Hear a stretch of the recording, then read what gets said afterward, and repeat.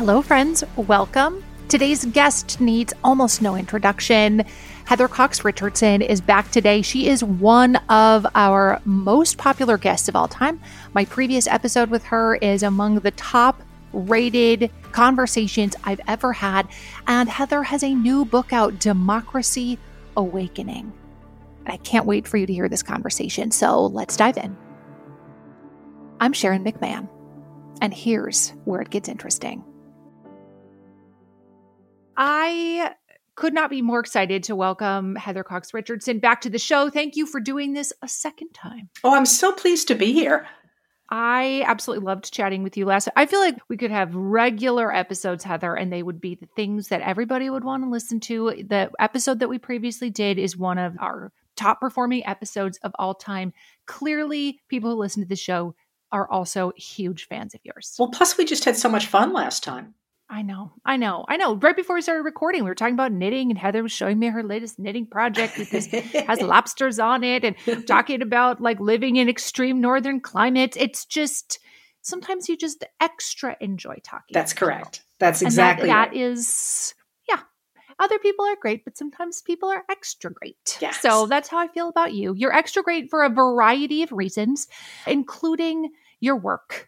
Your personality is extra great, Heather, but so is your work. And I'm really excited to be chatting about your brand new book, Democracy Awakening, Notes on the State of America. A small concept. Just a little one. Just like something that you cooked up just a little while ago, typed up a couple notes on, and here it is in a book form like 2 years later.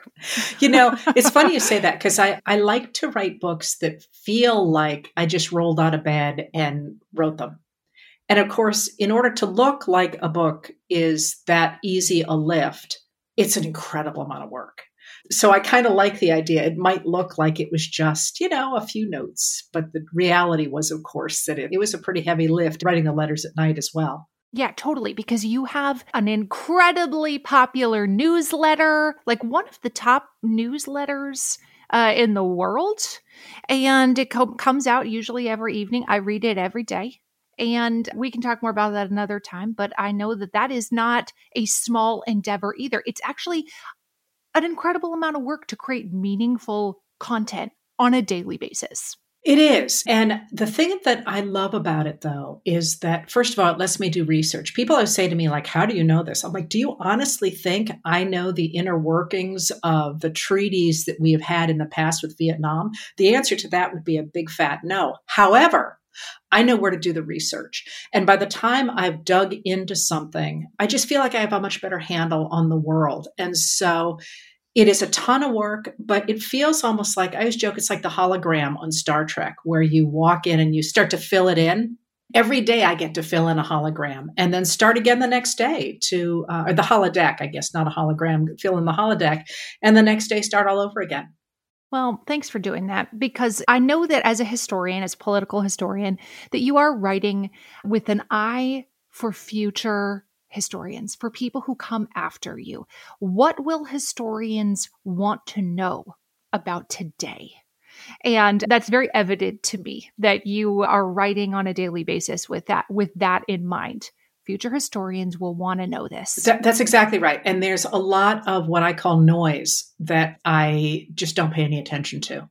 Because again, as a historian who's read huge numbers of newspapers, my first couple of books were based in newspapers, you recognize how much simply falls away. The story that might be happening, some new discovery that might be important. One of my favorites of those was an article I found and read once about how by the 20th century, people would be living on the sun. That we really don't need to have a record. And there's a lot of stuff like that in our world nowadays as well, where you're like, do I really care what so-and-so was wearing? Or do I really care about the inner workings of somebody's life? And the answer is, well, maybe if I were writing a biography, but that's kind of a specialized group of people. So I look for the big patterns in the world and hope that I record them. I'm not necessarily approving of them. Some of them I don't know that much about how they'll work out, and some I don't approve of. But you got to know what's happening, or you can't make your own decisions about that. Yeah, totally. I know when you're studying a president, even from today, and you're looking back from the vantage point of modernity, looking back on the past, how amazing would it be to have somebody recording what the president is doing each and every day? What their administration is focusing on, what kind of meetings they had. I'm not talking about like, oh, when they got a cat and the cat got declawed. Like those are fun facts that somebody will dig up, of course, but the big picture of this is exactly what was happening in the United States politically, like it or not. It's going to be an incredible resource for people. It is today and it will be in the future. Well, and it's funny you say that. You're one of the only people who've picked that up. That is, in fact, what historians look for, is diaries are what they usually are, where somebody says this happened, this happened, this happened. And I could list off a whole set of those for you. And there's nothing more frustrating than when you go to say, oh, I really want to know what so-and-so said about this event. And you go to the diary and it's empty that day. And people always say to me, take a few nights off, all this doesn't matter. And I always think of that poor graduate student in 150 years going, oh, I got to see what Richardson says about this. And then getting to it and finding, oh no, she didn't write today. So even on the nights that I take off, I try and fill in the gap the next day, just so that poor woman in 150 years won't be like, really? You didn't feel like writing it down today of all days? So the G20 summit, you missed it? How? Right. Well, and that is literally on a day that there's a ton of stuff going on. I literally say, let's do triage. What is somebody really going to need to know in 150 years? And the rest of the stuff I try and tuck in later.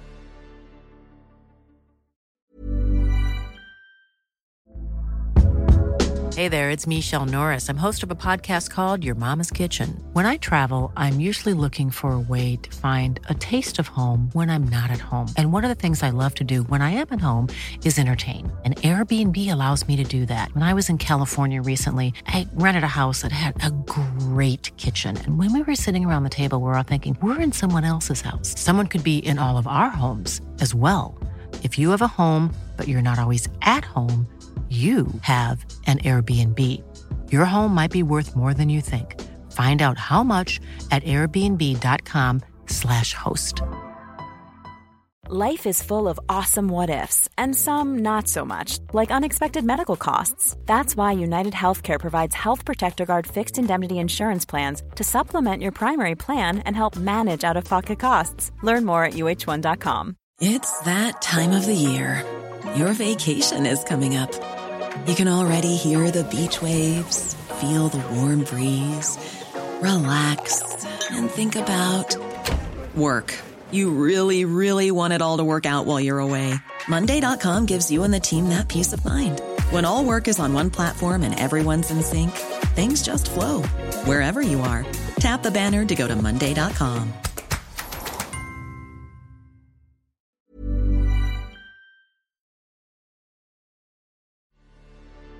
Well, I would love to hear more about how you began to conceptualize your new book, Democracy Awakening. You could write about anything in the world and people would read it. And I would love to know more about what was it about this topic that became so urgent that you felt, I have to write it now and it needs to be me? My readers. I mean, this book was a little bit different for me in that I didn't go into it with an argument. I came out with an argument. I didn't go into it with an argument. I went into it with the idea that I was going to once and for all answer the questions that everybody asks. When did the political parties change sides? What was the Southern strategy? The sort of basic big picture questions that people literally ask me every day.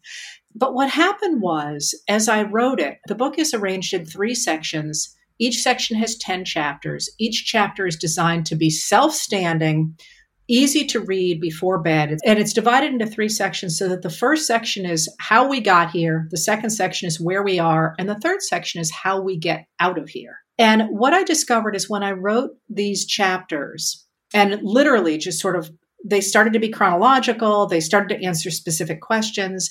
What I realized was that I was actually making a pretty sweeping argument about how democracy is overthrown by authoritarianism. And what I was arguing and what I came to argue is that it's by control of language and of history. And that made me realize that the way to get out was to reclaim both language and history. And that's the final section. But what was interesting about the writing of it was I wrote these chapters, and of course I'm writing every day as well. So I'm exhausted. And I wrote the bulk of it last year when my husband and I were getting married, and there was just so much going on. I put the book aside, the first draft aside, for 3 or 4 months. And when I went back to it, it was like it had had a conversation on its own without me being there. And I recognized that it had taken on a life of its own. And the book is dedicated to the people who read me and who have been on this journey with me, because it almost felt like they were having a conversation when I wasn't in the room. And when I went back to it, the argument leaped out, the structure of the book leaped out. And what I ended up doing was essentially throwing out about 80% of the original draft and rewriting it. And that's what you see in front of you there. So the urgency was just to answer people's questions. But then once I could see this argument about America, and what the book ultimately argues is that the reason America has always managed to preserve democracy was because of the emphasis of marginalized people on the concept of equality before the law and the right to have a say in your government, both of which are outlined in the Declaration of Independence. Once I realized that, it felt like it was really important to have in people's hands before the 2024 election, because it is an optimistic view of the United States. It is an optimistic view of the future. And mostly it's a view of being empowered to create that vision of the world and the vision of America. So then the push became really strong to meet my deadlines and to get it out. I love in the foreword you say, America is at a crossroads. A country that once stood as the global symbol of democracy has been teetering on the brink of authoritarianism. How did this happen? Is the fall of democracy in the United States inevitable? And if not, how can we reclaim our democratic principles? Now, let me start with the word democracy, Heather. Maybe you're familiar with the constant and persistent pushback on this word democracy, that the word democracy itself has become politicized. There is actual guidance for newspaper writers to avoid using the word democracy because that word, it's skewed as a liberal left-leaning concept. Are you familiar with this? I was not aware of that, no. Yes, the word democracy is partisan. Interesting. And this speaks to a little bit to what you've been talking about in this book, that we need to reclaim history and language. That if democracy itself is partisan, if democracy itself is like, oh, that's something liberals care about, what is it that the people on the right care about then? What are you trying to preserve over there? People tell me this all the time, and I'm curious if they tell you this too, that we don't have a democracy. We have a constitutional republic. And that democracy is mob rule. We don't have that. We have a republic. Well, so let's start with that. In fact, Heather is like, well, let's start there, shall we? Do you know, I flirt with the idea of doing an Instagram feed called, well, actually, and simply writing back or clapping back at all these people saying, well, things like we don't have a democracy, we have a constitutional republic. Of course, when the founders were talking about those concepts, they used them pretty much interchangeably, but it was in a specific moment. So what they were, of course, talking about was pushing back against the idea of monarchy. That did not mean they had an all-inclusive democracy, but one of the things that I think has made the United States special is that it has had the capacity within that idea to continue to expand the idea of democracy. And let's just give democracy a definition. And it's my definition, but it's one that I'm taking from the Declaration of Independence. And I've argued with a lot of people about whether this is enough. A lot of people say, no, it's not. We got to expand it this way. We got to do this. I'm perfectly happy to argue that, and I'm not at all suggesting you can't expand that idea. The idea of democracy as I'm going to define it. But what the Declaration of Independence says is that the founders wanted to create a government in which everybody was equal before the law and everybody had a say in their government. Now, everybody to them meant white men, and usually white men of property. And there's some caveats to that. But that concept that government should be based on equality before the law so that you can't have situations like we currently have in Hungary or Russia or any of the countries where an authoritarian says, you people are the good guys and you people are the bad guys, and you're going to have to live under those circumstances. We're equal before the law. And crucially, our government depends on our consent. That's also in the Declaration of Independence. To me, that's a definition that carries forward. Now, the idea that we're not a democracy or a constitutional republic, well, I don't like the principle behind that. I love when people say that, because that came directly from the John Birch Society in the 1950s. And it was their excuse for why Black Americans should not be able to vote. The United States was, in fact, calling itself a democracy.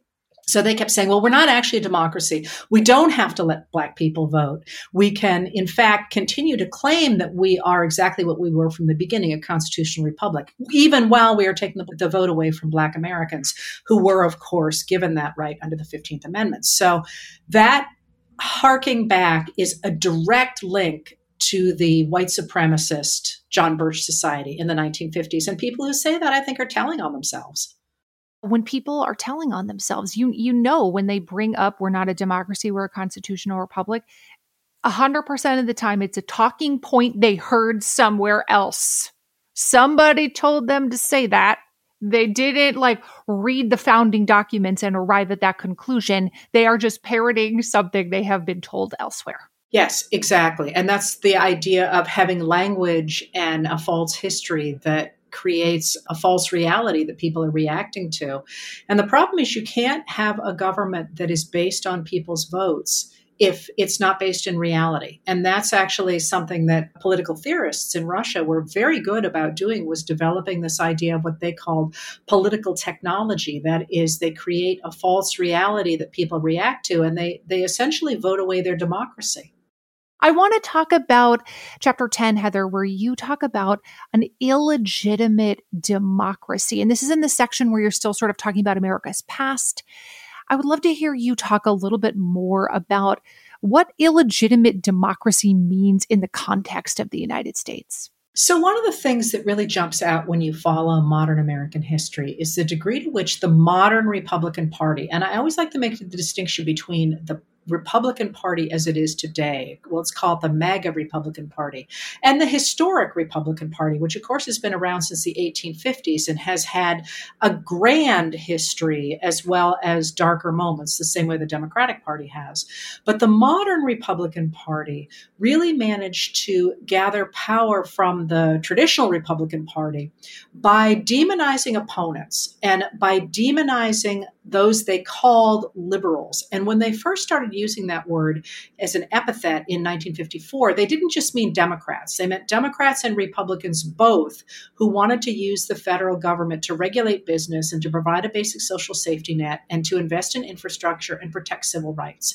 And that was called the liberal consensus. And people on both sides of the aisle believed in that. They disagreed about how to do it and how much one should, for example, regulate business, but they believed it should happen, which is how we get so many bipartisan votes, for example, on civil rights in the 1960s.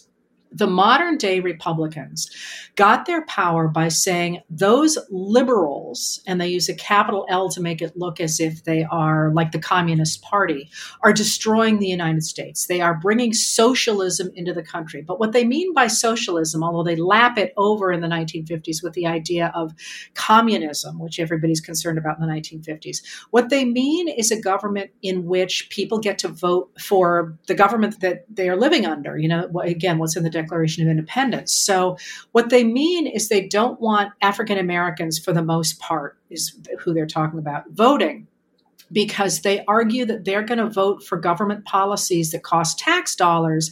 Those are going to require people who have property, in that case mostly white men, to pay taxes that then benefit actually all of society. But the way they talk about it is that they're going to benefit Black people.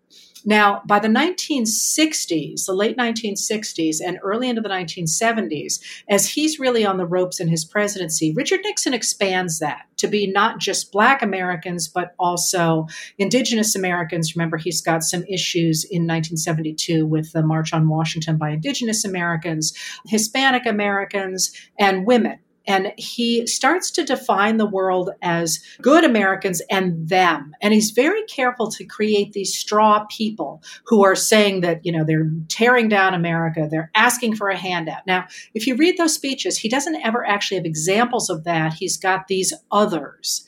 Well, one of the arguments of the book, but that really reflects the time, is that after Nixon managed to nail together a coalition of a bunch of people by arguing that they were true America versus those feminists and the people of color and all the others, if you will, that Nixon is lining up. That ideology really becomes central to the Republican Party, not least because once Reagan is in office after 1981, his policies are not that popular. He actually loses, he wins in 84, but he loses pretty dramatically in the midterm elections of 86. So increasingly, to keep people behind them, the Republicans ramp up that language. And by 1986, they're already talking about Democrats winning by cheating, essentially. They keep talking about ballot integrity and implying that somehow Democratic votes are not fair votes.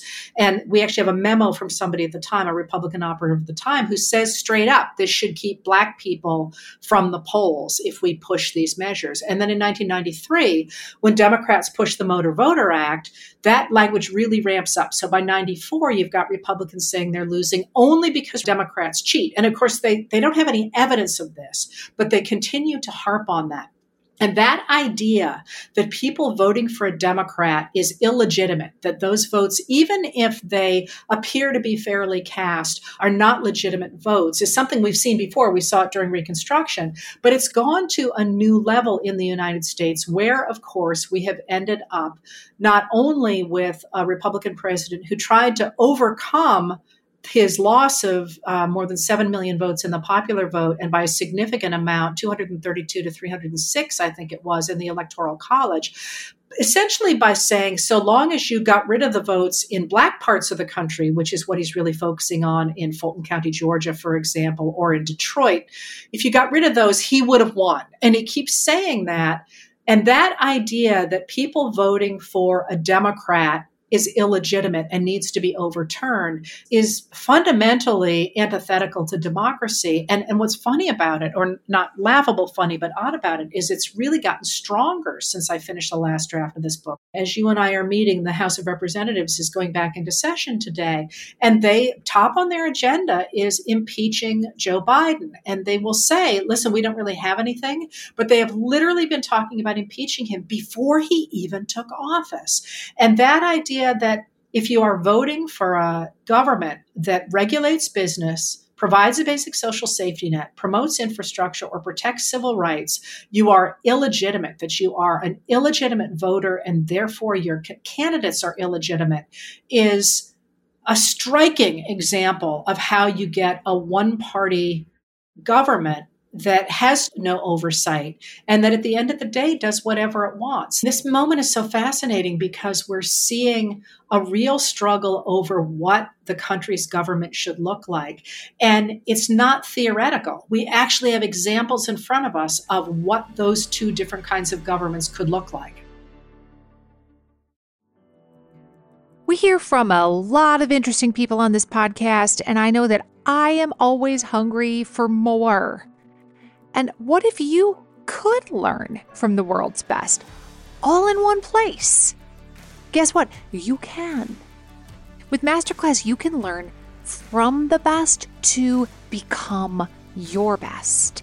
Masterclass is the only streaming platform where you can learn and grow with over 200 of the world's best instructors. For just $10 a month, an annual membership with Masterclass gets you unlimited access to every instructor. And you can access Masterclass on your phone, your computer, your smart TV, even in audio modes. You can listen to it like a podcast. I know that when I watch Doris Kearns Goodwin, that first of all, I'm going to be getting fantastic information, that the production level is going to be incredible, and then I'm going to walk away feeling smarter and more informed than I was before. Right now, our listeners get an additional 15% off any annual membership at masterclass.com/Sharon. That's 15% off at masterclass.com/Sharon. Masterclass.com/Sharon.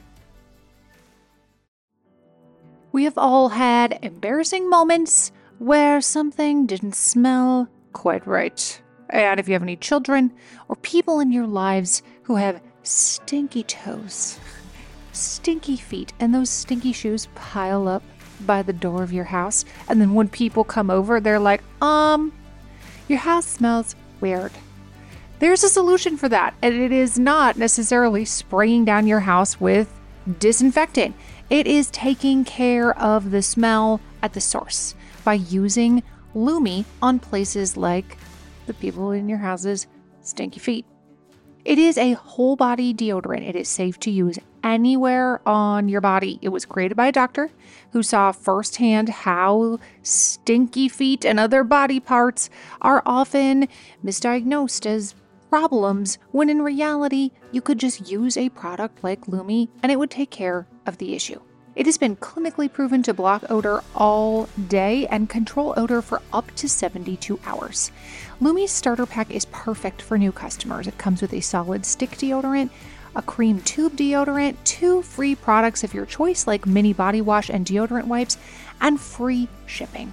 As a special offer for listeners, new customers get $5 off a Lumi starter pack with code Sharon at lumideodorant.com. That equates to over 40% off your starter pack when you visit lumideodorant.com and use code Sharon. The show is sponsored by BetterHelp. We all have stress in our life. Absolutely. It's unavoidable. It's just part of the human experience. But some of us have more than others, and some of us handle it better than others. Some of us really keep it bottled up, and it can start to affect us negatively. I would imagine at some point in your life you can relate to this, right? And therapy is a safe space to be able to get some of these things off your chest. And that is why so many people find benefit in speaking to a qualified professional. If you're thinking about starting therapy for something like managing your stress, give BetterHelp a try. It's entirely online. It's designed to be convenient, flexible, and suited to your schedule. Just fill out a brief questionnaire to get matched with a licensed therapist, and you can switch therapists at any time for no additional charge. Get it off your chest with BetterHelp. Visit BetterHelp.com/Sharon today to get 10% off your first month. That's BetterHelp, HELP.com/Sharon.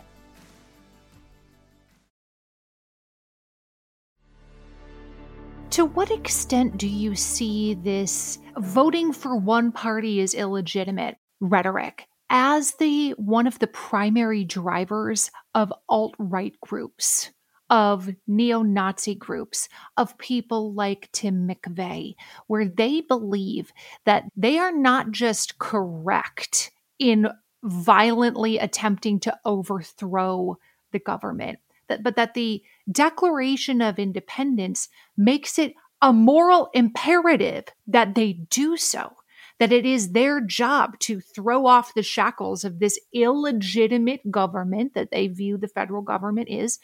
And, Tim McVeigh's motivation being hoping to start a violent uprising specifically against Bill Clinton, who had just signed this, assault weapons ban.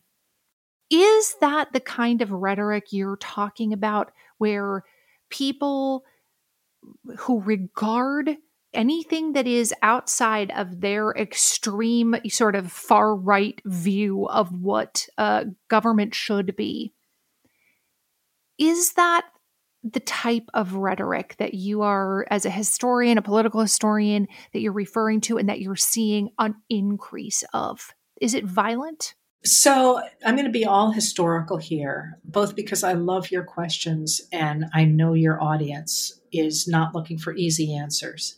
And I would say that Tim McVeigh is a great example of somebody who internalized that rhetoric, which of course was straight from the United States Civil War, when the Confederacy literally used the kind of language that McVeigh picks up. And he's actually wearing a reference to the Confederacy when he is picked up.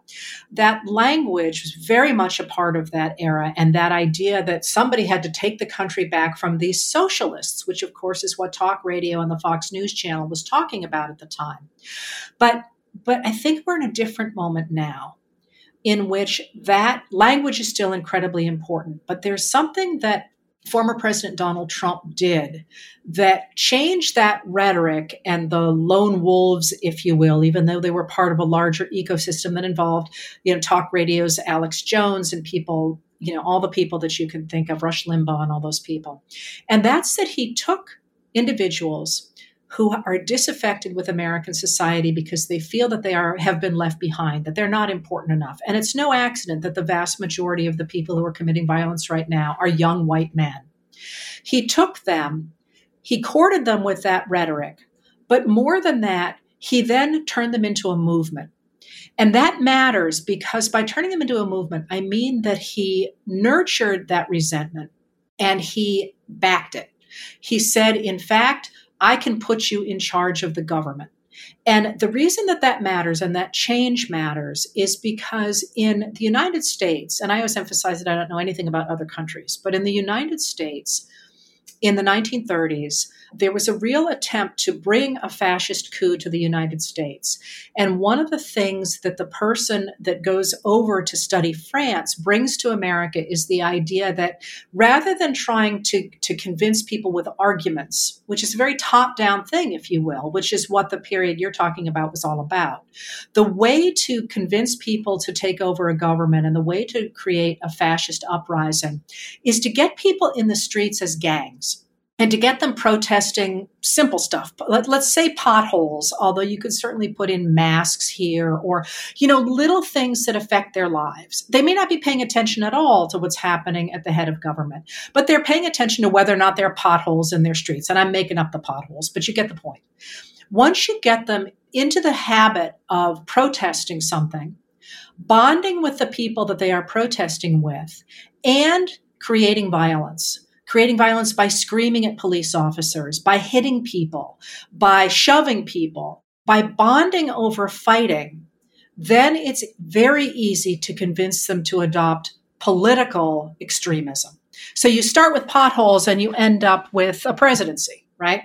And that turning of the rhetoric and lone wolves into a movement in which those people have internalized that behavior, not necessarily originally the ideas, but the behavior, and coming from that behavior to an ideology, then makes it part of their identity.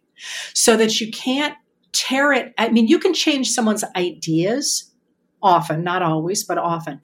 But once it has become part of somebody's identity, it's almost impossible to tear it out because they have to unwind so many things in order to get there.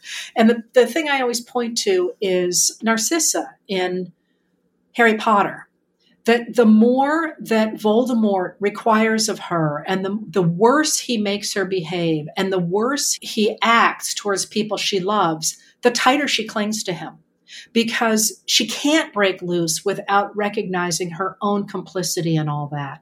And so, yes, that's how we got here, but where we are turned an ideology into a movement, if you will. And that's a very different thing. Yeah, it's no longer ideology, it's identity. Yes. And it is impossible, next to impossible, to convince somebody to abandon their identity. If they are going to abandon their identity, it's going to be their idea. And it is often a painful process to do that. Well, so one of the things, I mean, this isn't in the book, but one of the things that fascinates me right now is the National Rifle Association. I've written a lot about the NRA, and people still talk as if the NRA is financially driving the decisions on the side of the Republican Party. But in fact, the NRA is in real trouble financially, and it had tons of money in 2016. And there are a lot of questions about where that money came from in 2016. It doesn't have a lot of money now. And the idea that it's pouring money behind candidates, I literally have not looked at where the money is coming from candidates, but it doesn't look to me any longer like the NRA is a big financial player. So why are people still wedded to the NRA? And that's a great example right there of the difference between ideology and a movement.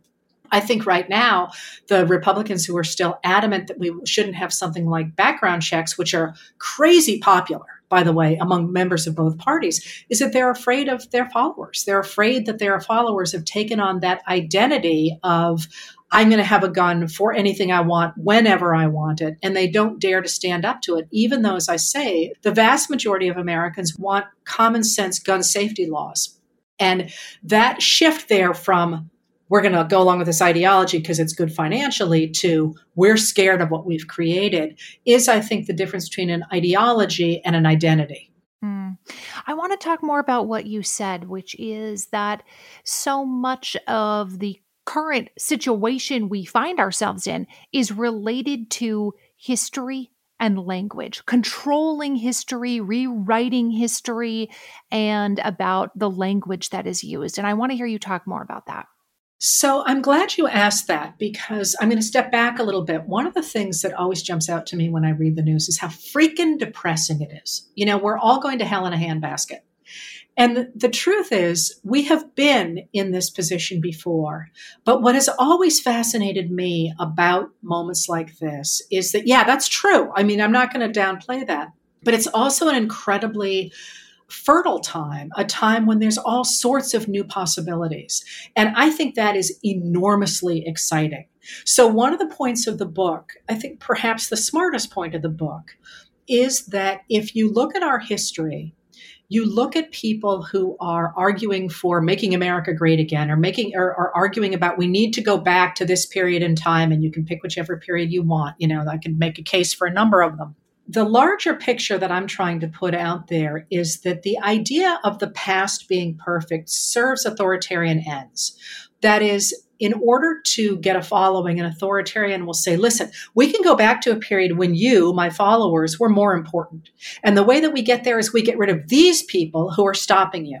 And that's, as I say, I haven't put any specific identities on those people because it's somewhat a generic argument. The argument behind this comes from people who were studying the rise of totalitarianism, for example, in Asia and in Europe. But it's applicable anywhere. You know, as long as you follow me, I will make you more important, because the way we're going to do that is we're going to get rid of those guys. But the trick to the United States, and the reason that I care so passionately about American democracy, is that we have a unique, I think, approach to the concepts of governance, because we have always had marginalized populations who came in and looked at our Declaration of Independence and said, hey, what about me? You know, you've got all these great theories. Well, why aren't I part of them? And so one of the arguments in the book is that the way the United States has continually had a rebirth of democracy is thanks to the marginalized Americans who have said, what about me? And then have worked to make that real for all of us. And they have in the process expanded that idea of democracy and the idea of consent to your government repeatedly over our history from the very beginning. So that, to me, the idea that democracy is continually being reborn, continually awakening, if you will, is to me the idea of a democratic, small d, a democratic history, the idea that we are all constantly rebuilding it ourselves, that there is no magical past to go back to. The magical past is right now where we are building it. And that, to me, is so exciting. I mean, while yes, there are terrible things going on, the idea that we have the ability to create whatever future we want seems to me to be a vision of self-determination, which I care so passionately about, but also of art and creativity and possibility that I find heady and exciting right now. I love that. What is something that somebody listening to this who cares deeply about American democracy, but feels a little overwhelmed, feels a little powerless to do anything about this current situation, what is something that an average, ordinary American can do to protect and uphold democracy? Talk to your neighbors, but not as in knock on your neighbor's door and say you suck. Talk about things you care about. That doesn't work. That's right. That doesn't work, Heather. That's right. You're the worst. That's right. I love democracy. That's right. Yeah. but you know, at the end of the day, democracy is about us cooperating as a community. That does not mean we're going to agree. but it does mean we are willing to protect each other's right to have a say in that democracy. And so what I always say to people is take up oxygen. And I hear this all the time. I'm only one person. It's like, then find someone else to talk with you. That, again, worth remembering, most Americans on both sides of the political aisle agree on these things. One of my favorite statistics is the Republican Party right now is working to get rid of the piece of the Inflation Reduction Act that allows the government to negotiate drug prices with big pharmaceutical companies. And mind you, we're the only advanced country that does not negotiate prices or have price caps. So you think about that and you hear in the news, oh, this is a terrible thing and the Republicans want to get rid of this because it's such a bad thing.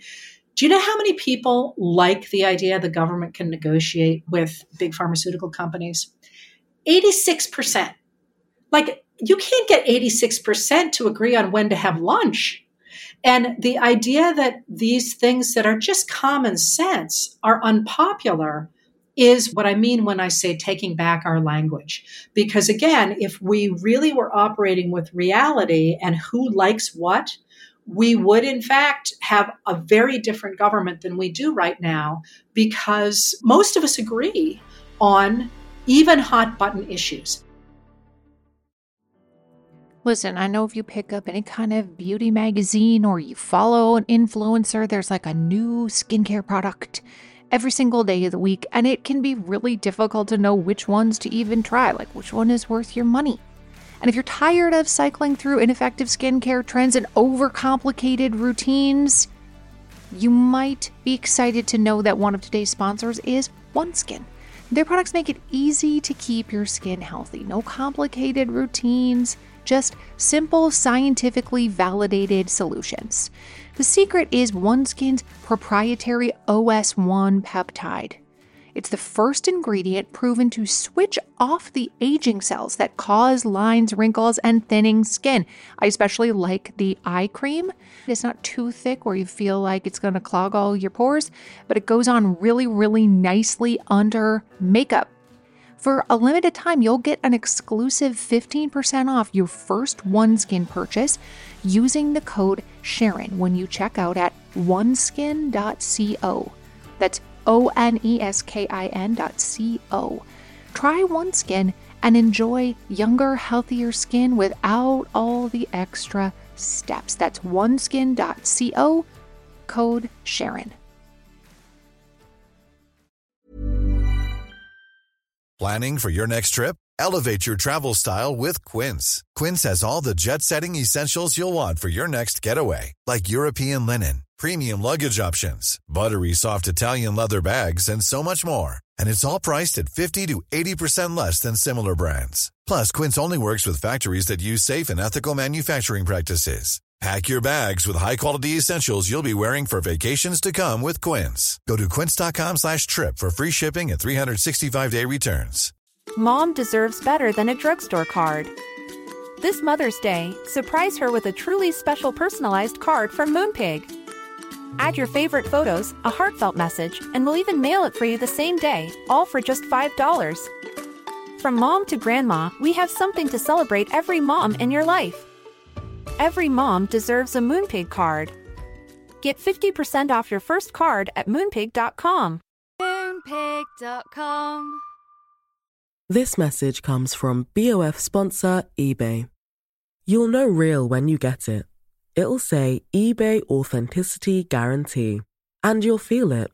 Maybe it's a head-turning handbag, a watch that says it all, jewelry that makes you look like the gem, or sneakers and streetwear so fresh every step feels fly. eBay gets it.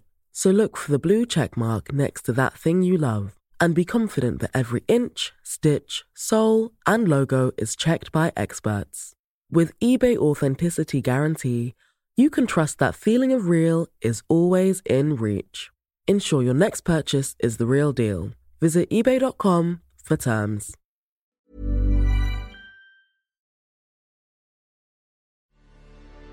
What do you hope the reader takes away from this book? When they close Democracy Awakening, what are some of the things you hope they have hidden away in their heart? I hope that they feel empowered. this is going to sound funny to say, I don't necessarily care what they feel empowered to do. That's the whole point of democracy. And I feel certain I don't agree with my readers about everything. I know that's the case. But I would like people to feel that they own this government and they have a right to have it represent them. I would also like for them to love American history and to recognize that it certainly has never been perfect. It's always been made up of flawed human beings, but they are flawed human beings who have on occasion accomplished miracles, and that there is no reason to think we can't do that again. So I would like to have people put it down and feel good about themselves, about our history, and also about the future of this country. I love that. Well, tell everybody where they can find and subscribe to your newsletter, Letters from an American. Okay, so that does appear on Facebook. Facebook hides it a lot. You can subscribe to it at heathercoxrichardson.substack.com, and it will come to your home. It's free. You can pay for it, but you don't have to. Just ignore the whole credit card stuff. You can also just read it online at heathercoxrichardson@substack.com, which is what my best friend does. She says, I don't want all that crap in my email. So if you don't want to do that, that's fine too. But I do try there to round up what is, I think, the stories worth watching in today's news, but also how it matters for American history. Thank you for being here today, as always, and please come back anytime. Thank you, Sharon. It's always such a pleasure. If you'd like to read Heather Cox Richardson's new book, Democracy Awakening, you can grab it wherever you buy your books. And if you want to support independent bookstores, you can do that at bookshop.org. Thanks for being here today. The show is hosted and executive produced by me, Sharon McMahon. Our audio producer is Jenny Snyder. And if you enjoyed today's episode, please be sure to subscribe on your favorite podcast platform. And if you could leave us a review or share this episode on social media, those things help podcasters out so much. Thanks for being here today.